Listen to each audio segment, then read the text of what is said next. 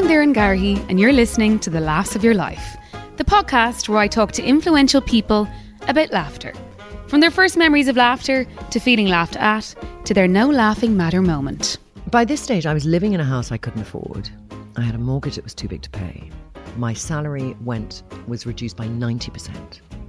And I was, it was all going a bit, and I divorced my husband. But I found myself thinking, how am I going to pay the mortgage this month? What other bills can I cut back on? What other things can I give up that I can keep going? Founder and CEO of Trinny London and all-round fashion hero, Trinny Woodall is my guest this week. She talks to me about heading to boarding school at the age of 6, how laughter is so important for her and her colleagues, and what fashion sustainability means to her. I hope you enjoy.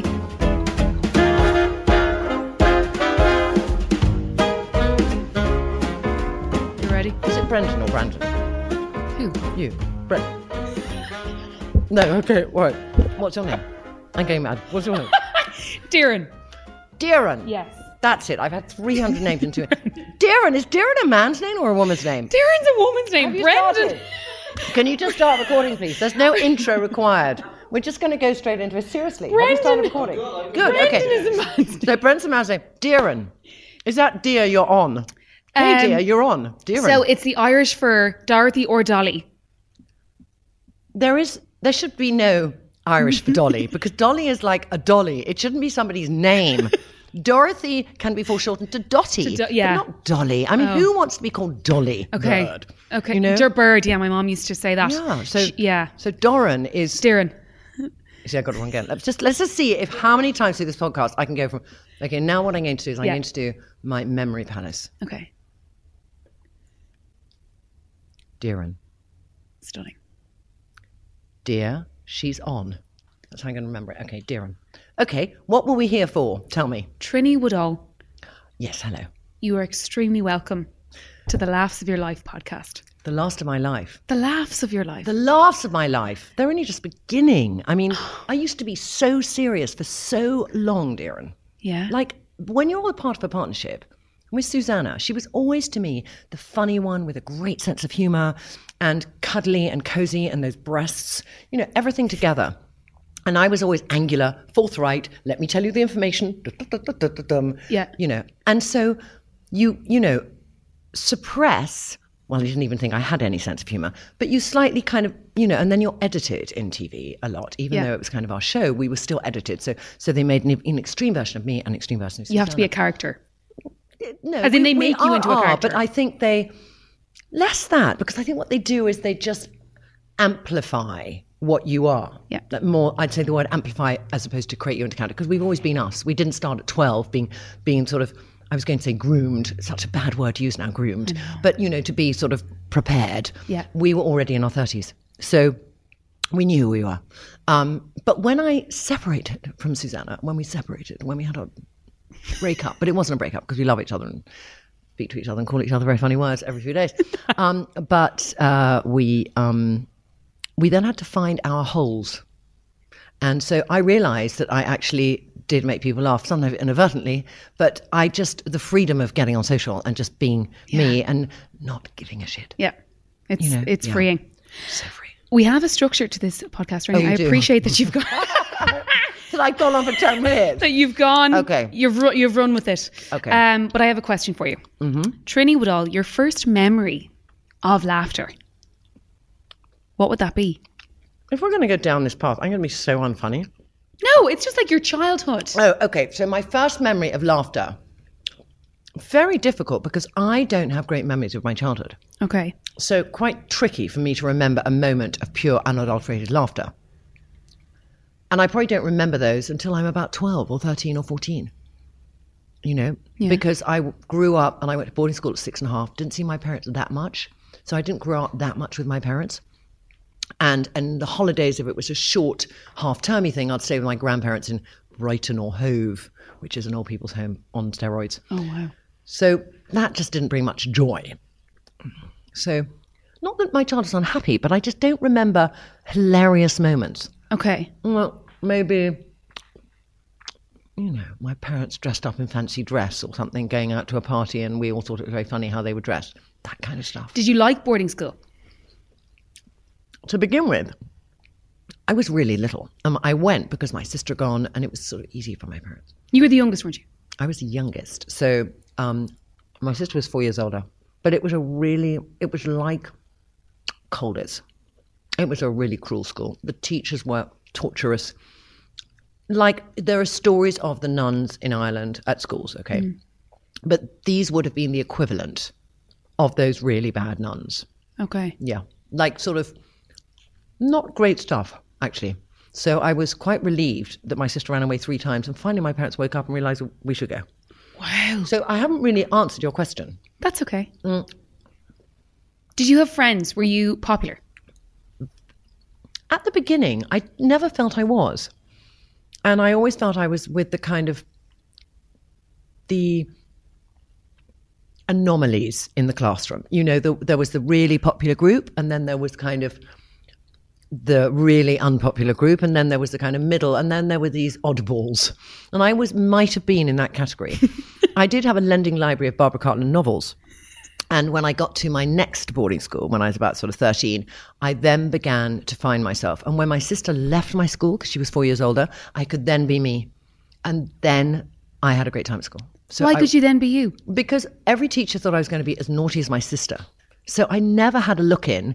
And then I was never as naughty as my classmates wanted me to be, because they thought I'd be like my sister. Okay. So I could never win. You were a letdown. It was like I was let down everywhere.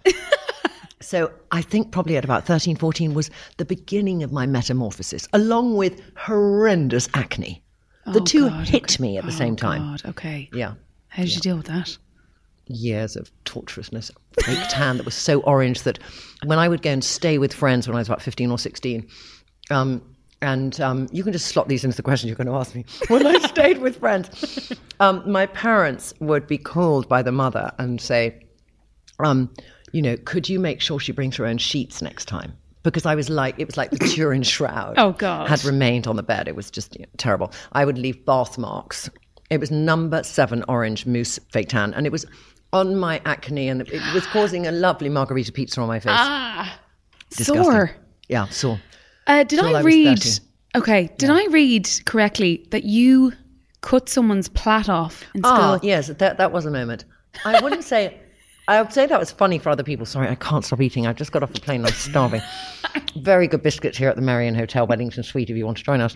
But there was an incident, and this is actually why I went to boarding school. So I was about 6, and I had, how you have crushes on boys when you're 6. They're so unbelievably innocent. Pretty boy, James Hanbury. Never, I always forget faces and names. I never forget his blonde, blue-eyed gorgeousness. So we're doing this lollipop game at the weekend. Lollipops hang down and you suck the lollipop. The first one sucked the lollipop. And wow. Really, I know, she's screeching now and going, ugh. But at the time it seemed very innocent. Would be the winner. So this girl helped James suck his lollipop. Oh, interesting. And so I was just like, I noted it.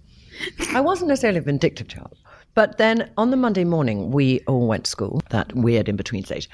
And there was needleworkers. Held the plait, cut the hair off. No. Yeah.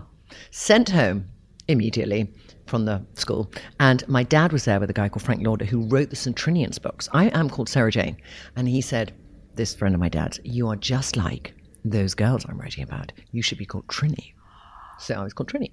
So then, lo and behold, 3 months later, I'm in boarding school, age 6.5. And whenever my mother would write to me, if she had on the envelope Sarah Jane, I knew I was in the shit. And if she had Trinny, I knew it was okay. And that happens throughout my life. So it just stuck? Yeah. I love it.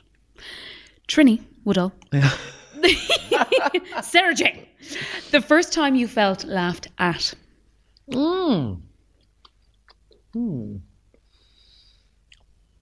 It would probably have been at boarding school. And in fact, I can probably remember it because it was an underlyingly strong memory. In this really fiendishly bad one, the first one, which turned into an old people's home, then was closed totally, and I think demolished, quite rightly. It was a very hot summer, and we were doing a kind of fight, a water gun, not a water gun, but just water fight, and we were all naked. And Miss Dunk, the skunk, we called her, came upstairs. It's like 4 a.m. and said, "What are you doing? Oh, stop. You have to go down to the gong and stand there." So we started to get dressed, and she went, "No." So we all went down naked, and we stood by this gong at the bottom of the staircase until 200 girls came down for breakfast and walked past us. No. And laughed.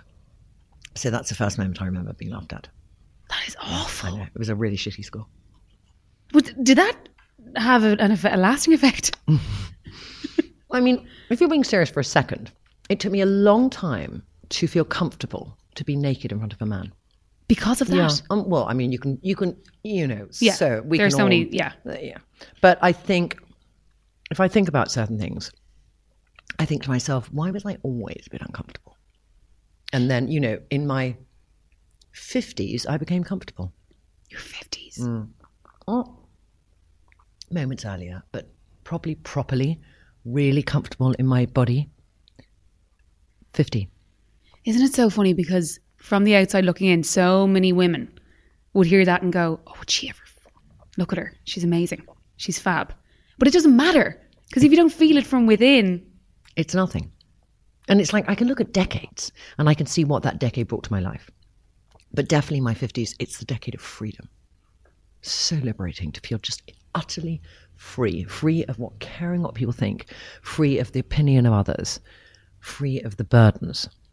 And do you feel sad that it took that long to get to that place, or are you just kind of like, whatever? I would feel sad if I felt my life was nearly over, but I feel my life has just begun, so I don't feel sad at all. I'm so excited that I feel this as I'm starting a new business. Beautiful. Trinny, the moment when, if you didn't laugh, you cry. Usually my guests will talk about like a parent dying or, an illness or, I don't know, whatever. Something. Probably, I would say the hardest thing was when my daughter's father killed himself. And that probably was the strongest feeling I'd ever had about something. Yeah. And even though he wasn't that well, I still didn't see it coming. And telling my daughter when she was 9 was probably the hardest thing. And that was like, it wasn't if I don't laugh, I'll cry. It was like speechless. Yeah. There's no room for laughter. So that's probably of any moment of feeling that sense of responsibility and the horror at the same time was probably that moment. Yeah. How long ago was that? That was 5 years ago next week. And has the time gone fast or slow? I don't know. Sometimes I think it's gone fast because suddenly we're at 5 years and I sort of remember it like yesterday. But a lot has happened in that time. Yeah. Good stuff's happened. Good stuff's happened, yeah. Good. And my daughter is, I look at her and I just feel very grateful. I don't know what I feel grateful, who I feel grateful towards. But I feel so grateful that internally I feel and externally, she's an incredibly well-balanced, happy child. Yeah. And with, we all have things that happen to us that can affect us. But I had lesser things happen to me that affected me by her age. Mm-hmm. And it's not just resilience, she's just genuinely happy. Could be a little bit to do with the fact that you're one of a few sisters, aren't you? Yeah. I mean, I can't speak to any woman in Ireland without being one of a few sisters. But Lila is nearly a single child because I tried many times to have children. And I had a few miscarriages, but I tried many, many times. And I had her and I was very lucky to have her. And she has a half brother. But to all intents and purposes, because he's 10 years older, she's like a single child. And there's something I notice in single kids. They're less insecure. And I don't know if it's because that fight with our siblings does leave its scars. We love them dearly, but it leaves its mark. It leaves that one person in your life telling you what they really think. And some days you can take it, some days you can't. Yeah. And she's never had that. Yeah. She's had a brother who's blissfully unaware of a sibling judgment. Yeah. And I suppose as well, because, you see all these quotes on Instagram, and one that you always see is like, comparison is the thief of joy. And it's true when it comes to siblings, because you do go, well, my sister was married at this age and had a baby at this, and blah, blah, and you kind of go, oh God, I need to get my shit together, whereas she doesn't have that. She doesn't have, I mean, she'll have other things, and she'll at one stage feel that she's old enough that she might have to explain about her dad. Those things which she doesn't have to deal with now as a child. Yeah. But yeah, it fills me with joy. It really, really does. Your no laughing matter moment in life. No laughing matter. Okay, give me an example of what you mean by no laughing matter. When shit hit the fan. And now I know that's probably, that moment you just spoke about could have been that. But I don't know, in business, Okay, shit hit the fan moment is, I've had years, like every 10 years, something goes wrong. Well, doesn't go wrong, but there's a change, there's a shift. So I spent years being a columnist in the Telegraph and doing a book that didn't do very well. And then Suzanne went off to have a baby and I thought, what am I going to do? And then the BBC came calling. So there was that moment of, what am I going to do next? I'm 33 and I don't really have, I don't have any qualifications. You know, what can I do apart from what I love doing, talking about clothes and fashion and everything? And then, you know, a few months later, something happened. So the same again after 10 years of Susanna and I working together in telly. Suddenly we were not Flavour of the Month anymore. There were lots of other players.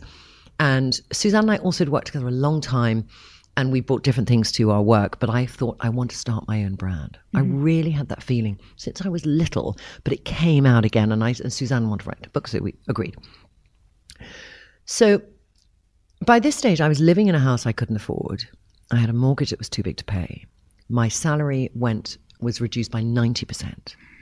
And I was, you know, it was all going a bit, and I divorced my husband.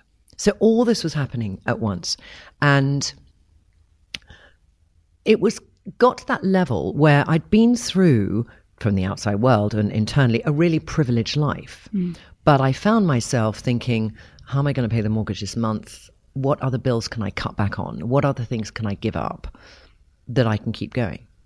And I'd raised a tiny bit of money for the business, but just to start to do the R&D for Trinny London. So I then did a clothes sale. So I thought, what have I got? Because I don't really collect paintings. I don't have jewelry because it was all stolen once. So all I had was my clothes. So I did these 2 big sales and I thought, do I do it somewhere away from my house? And I thought, no, let's do it at home, you know, because that's what I got to do. So I invited friends of friends of friends. I had a lot of strangers in my house. Didn't really matter. Raised £60,000 from 2 sales, which actually kept my business going, allowed me to continue to pay the mortgage. But I also, you know, I knew at that stage I can't afford this life. So I know I've got to downsize. So letting go of that house that I felt was my life's work was difficult. And that's a really hard thing because every inch of that house I'd been, you know, it was your pride. Was my pride, and I loved it so much. And I'd always wanted to walk Lila to school and not to take a car. And I'd finally got an area in London where I could do that, and it held all those memories, all that stuff. And so 2 years ago, I realized I'll rent it out and then rent something small. And then at the same time, I was moving in with my partner. So then what was a small little house, then we used as Trinny London as the office. And we got to about 20 people in there. And then I was living with Charles, and then I sold my house. And for the first time ever, I was debt free.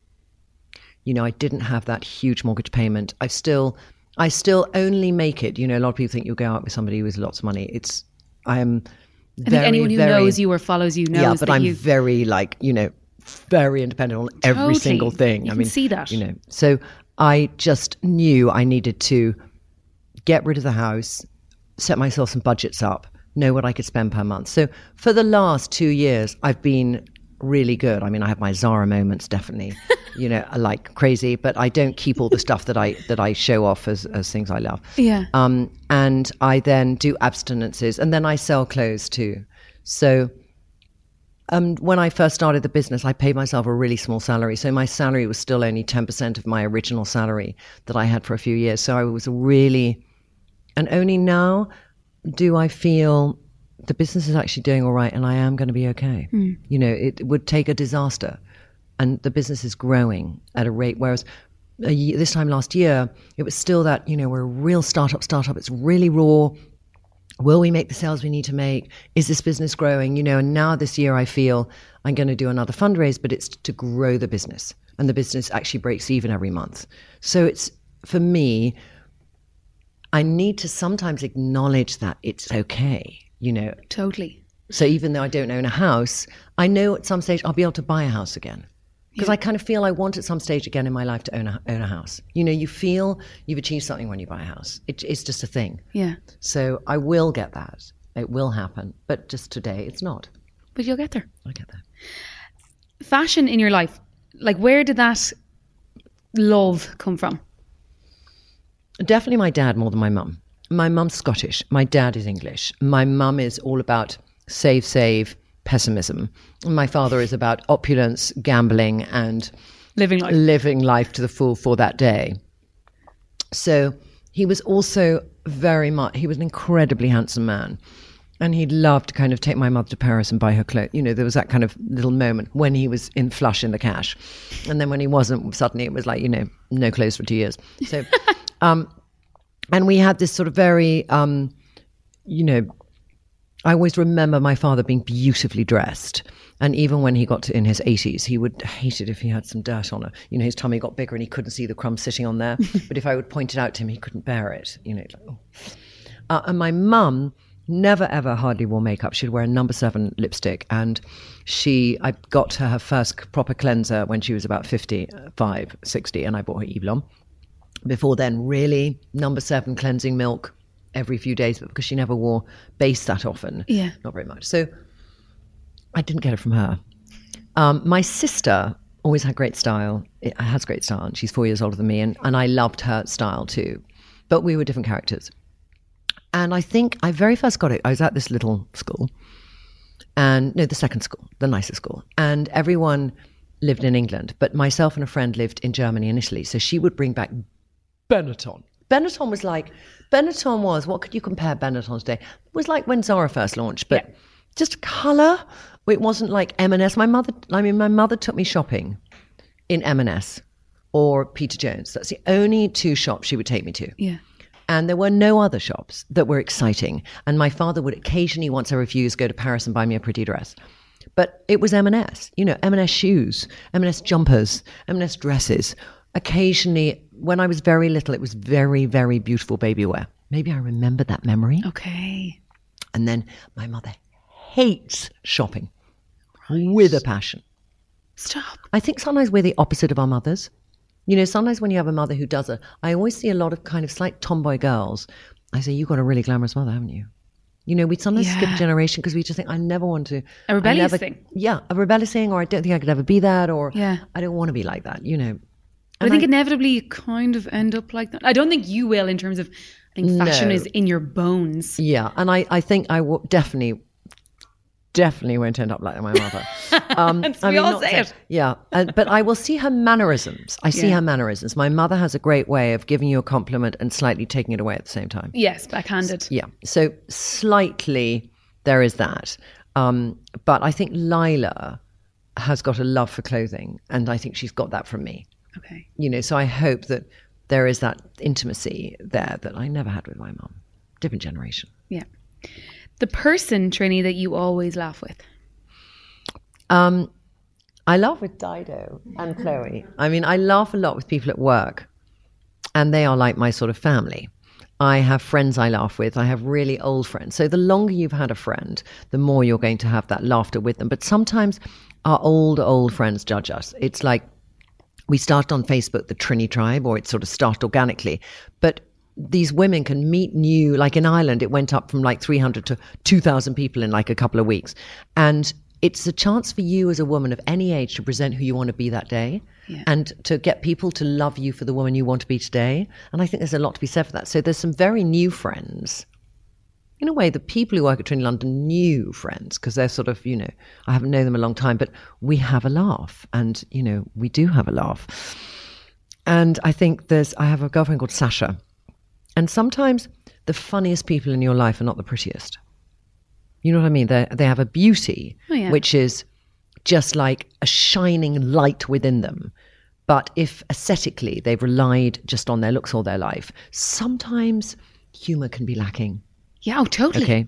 So Sasha is in men's boiler suits every day. Gorgeous Greek girl. But she's not vain. That's what it is. It's a difference. I'm not, because I find her beautiful as a woman. She's just not vain. She's so funny. And we have so many funny memories together of things that we got up to. And I just, whenever I see her, I laugh like mad.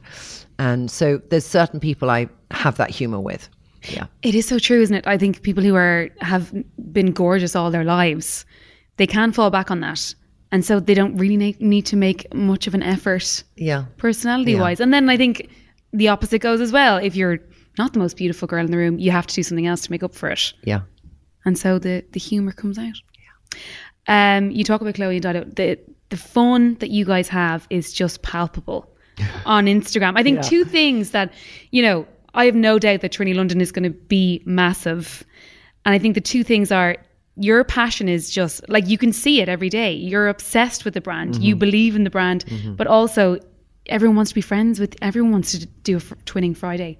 Everyone wants to do it. Yeah. Sorry, Friday Twinning. I said it the wrong way around. Friday Twinning. And our lovely new marketing person came in and said, why don't we call it Tuesday Twinning? And Chloe and I did it for a week, and then I thought, no way. It's Friday. Friday Twinning, Shira. Shane, who's here, I showed him your Instagram a few minutes ago. He's like, does she always come out of the lift?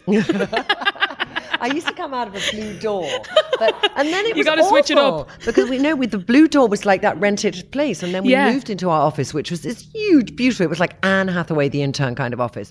For like 3 months. Now it's overflowing, and we'll have to move soon. It's like that. We're growing quite quickly, but I just thought, how am I going to take that? And everyone loved that door, and they said, what's that colour of the door? And oh my God, O'Donnell Farrenball, and I just thought, I can't do this. And the outside of our office is so ugly. And I thought, I can't do this. I can't do it outside of my own front door because I don't want to know where I live. So then we just one day, I don't know how, we just discovered the elevator. And so now the elevator is actually more entertaining than the door because there's that same kind of what's going to pop out. Yes, that's amazing. And I think one time actually we should just do out to the day and the door should open, like 20 of us to come out. Should we do that for Christmas? Let's do that for Christmas. That would be so funny. Let's do it. Yes, will you remember? Oh my God, I love it. Yeah, we like the door. Okay, Trinny. A lift. A time where you had the last laugh. Mm-hmm. You mean revenge is a pretty dish? Yes. There was a woman who will remain nameless who wrote once an article on Susanna and I, mainly focusing on Susanna, but it was about us when we were sort of starting out. And she decided to put us in the box in which she didn't do any research. So she just said, these are two posh girls. They've got no talent between them. And it was like an essay on there's no way they're going to get anywhere. And, but so chippy and vindictive. And I remember it really upset Susanna because we'd done this interview. We were so excited, and it was our first big interview. And we were really excited for it to come out. It was in a big publication. So it came out, and it was torturous. And usually our agent would always say, look, it's yesterday's fish and chips, which in that day and age it was because there wasn't so much on the internet. I don't think it would be on the internet, this interview. But Susanna upset us so much that she literally bought all the newspapers and a kiosk so other people wouldn't see it. It was that kind of really that level upsetting. So there was something I was at where I was the center of what was going on, and it was celebrating my success. And I was getting an award for something. And she was there. And she came up to me afterwards and in front of a lot of other people and said, do you remember me, Trinny? And I just turned around and I went, yep. And I would never talk to you again in my life, and walked off. Amazing. And I just felt, Susanna and I are very, very loyal to each other anyway. And so whenever either of us had that kind of, anyone was criticized, we were very, she's like a bear, and I am too. Yeah, so loyalty is still there. Yes. Okay, Trinny, if laughter wasn't the best medicine, what would be?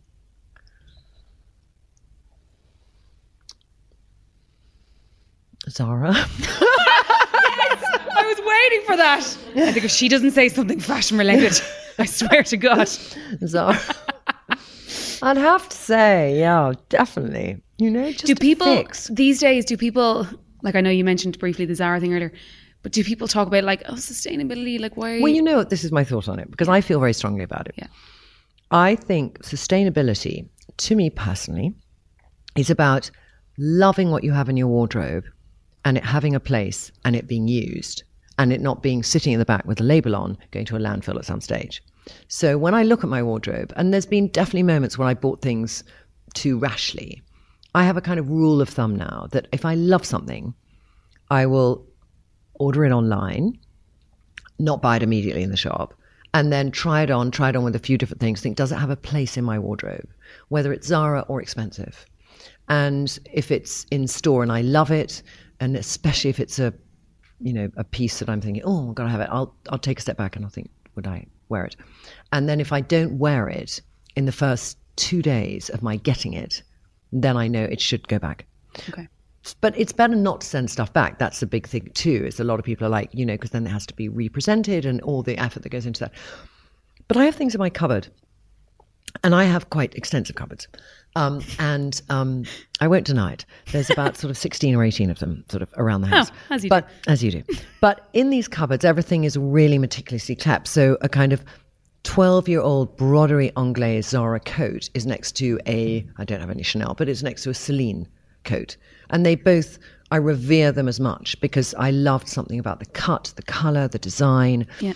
And so I think it's about, you've got to love and cherish that Marie Kondo thing, but I really love and cherish, not in an orderly, refrained way, but with a passion. So there's something, Marie Kondo is very much love, keep, don't love, get rid of. I'm like, love it, embrace it, just really love it. And if you don't really love it, get rid of it. And just remember when you're buying again next, wherever you're buying from. That's what I feel about sustainability. Gotcha. Okay, Trinny, your quick fire round. Yes. Are you ready? I will do quick fire, I promise. I will be quick. Okay. The movie you always laugh at. Bridesmaids, of course. Yes. Okay, amazing. The actor or actress that you always laugh at. Harder. Adam Sandler sometimes, but he can change and be different. Get Wedding Crashers. I quite like both of them. Yeah, that kind of stuff. That vibe. Yeah. Okay. Yeah. Do you read? Yes, I used to read a lot. I used to read literally a book a week, and I haven't read so much now. I read like a book of every couple of months. A book you laughed out loud at?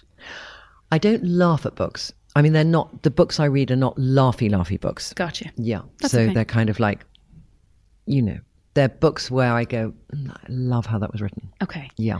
The comedian you always laugh at? I mean, I was probably, I don't find so many comedians funny anymore compared to, maybe it's my kind of humour. So I love Steve Coogan and the guy doing the touring of the restaurants, and then they went to a tour on Italy. I can't remember what it was called. I don't know either. But it's quite funny. It was quite funny. I loved Rowan Atkinson when he did Blackadder. Yes. And I love Friends. I'm not of those eras. I'm like, the 80s was Blackadder, the 90s was Friends. Yeah. I'm that kind of humour. Gotcha. And then occasional, Ruth Wilson or Wedding, Bridesmaids, the vomit in the bridal shop. There is no other scene like it. It's like every time I want to wet my pants. It's so good when she's eating the nuts, trying to pretend she's not sick, and she's like sweating. Oh, it's amazing. Oh. And finally, Trinny Woodall, your best or worst joke? Oh no! Yeah, I know. Make me go there, 'cause I just I can't even. I don't even have a joke. I didn't think you'd like that one. I don't even have a joke. I know. I can't roll it out on the tip of my tongue. I just But you're naturally witty, so you don't need to have jokes. No, I used to have this repertoire of jokes, and they were really well practiced, and they were my calling card. And then I just forgot them all. You realised you were just naturally funny, so you don't need them. Oh, well, I'm inadvertently funny. Let's give a little plug to why you're here in Dublin. Thank you, darling. I'm here in Dublin because I'm launching our Euro site this week, and Dublin obviously being in Euros. And I've done a pop-up. So we've done a lovely pop-up in Merrion Square, and we've got 700 Irish women who literally booked it in an hour and a half. And we're going to just show them all the products, and a lot of people who buy online are coming for appointments. A lot of people who are scared of buying online come along. It's just it's a joyful time, and we do masterclasses. I've got so much going on in that house that there's probably going to be, I mean, when we rented the house, we didn't quite tell them there'll be about a few thousand people come through the house in a week, but there probably will be, because what I very quietly say, the problem is when I say something on social quietly, my team say, Trinny, please, it means that's why there's a queue around the door.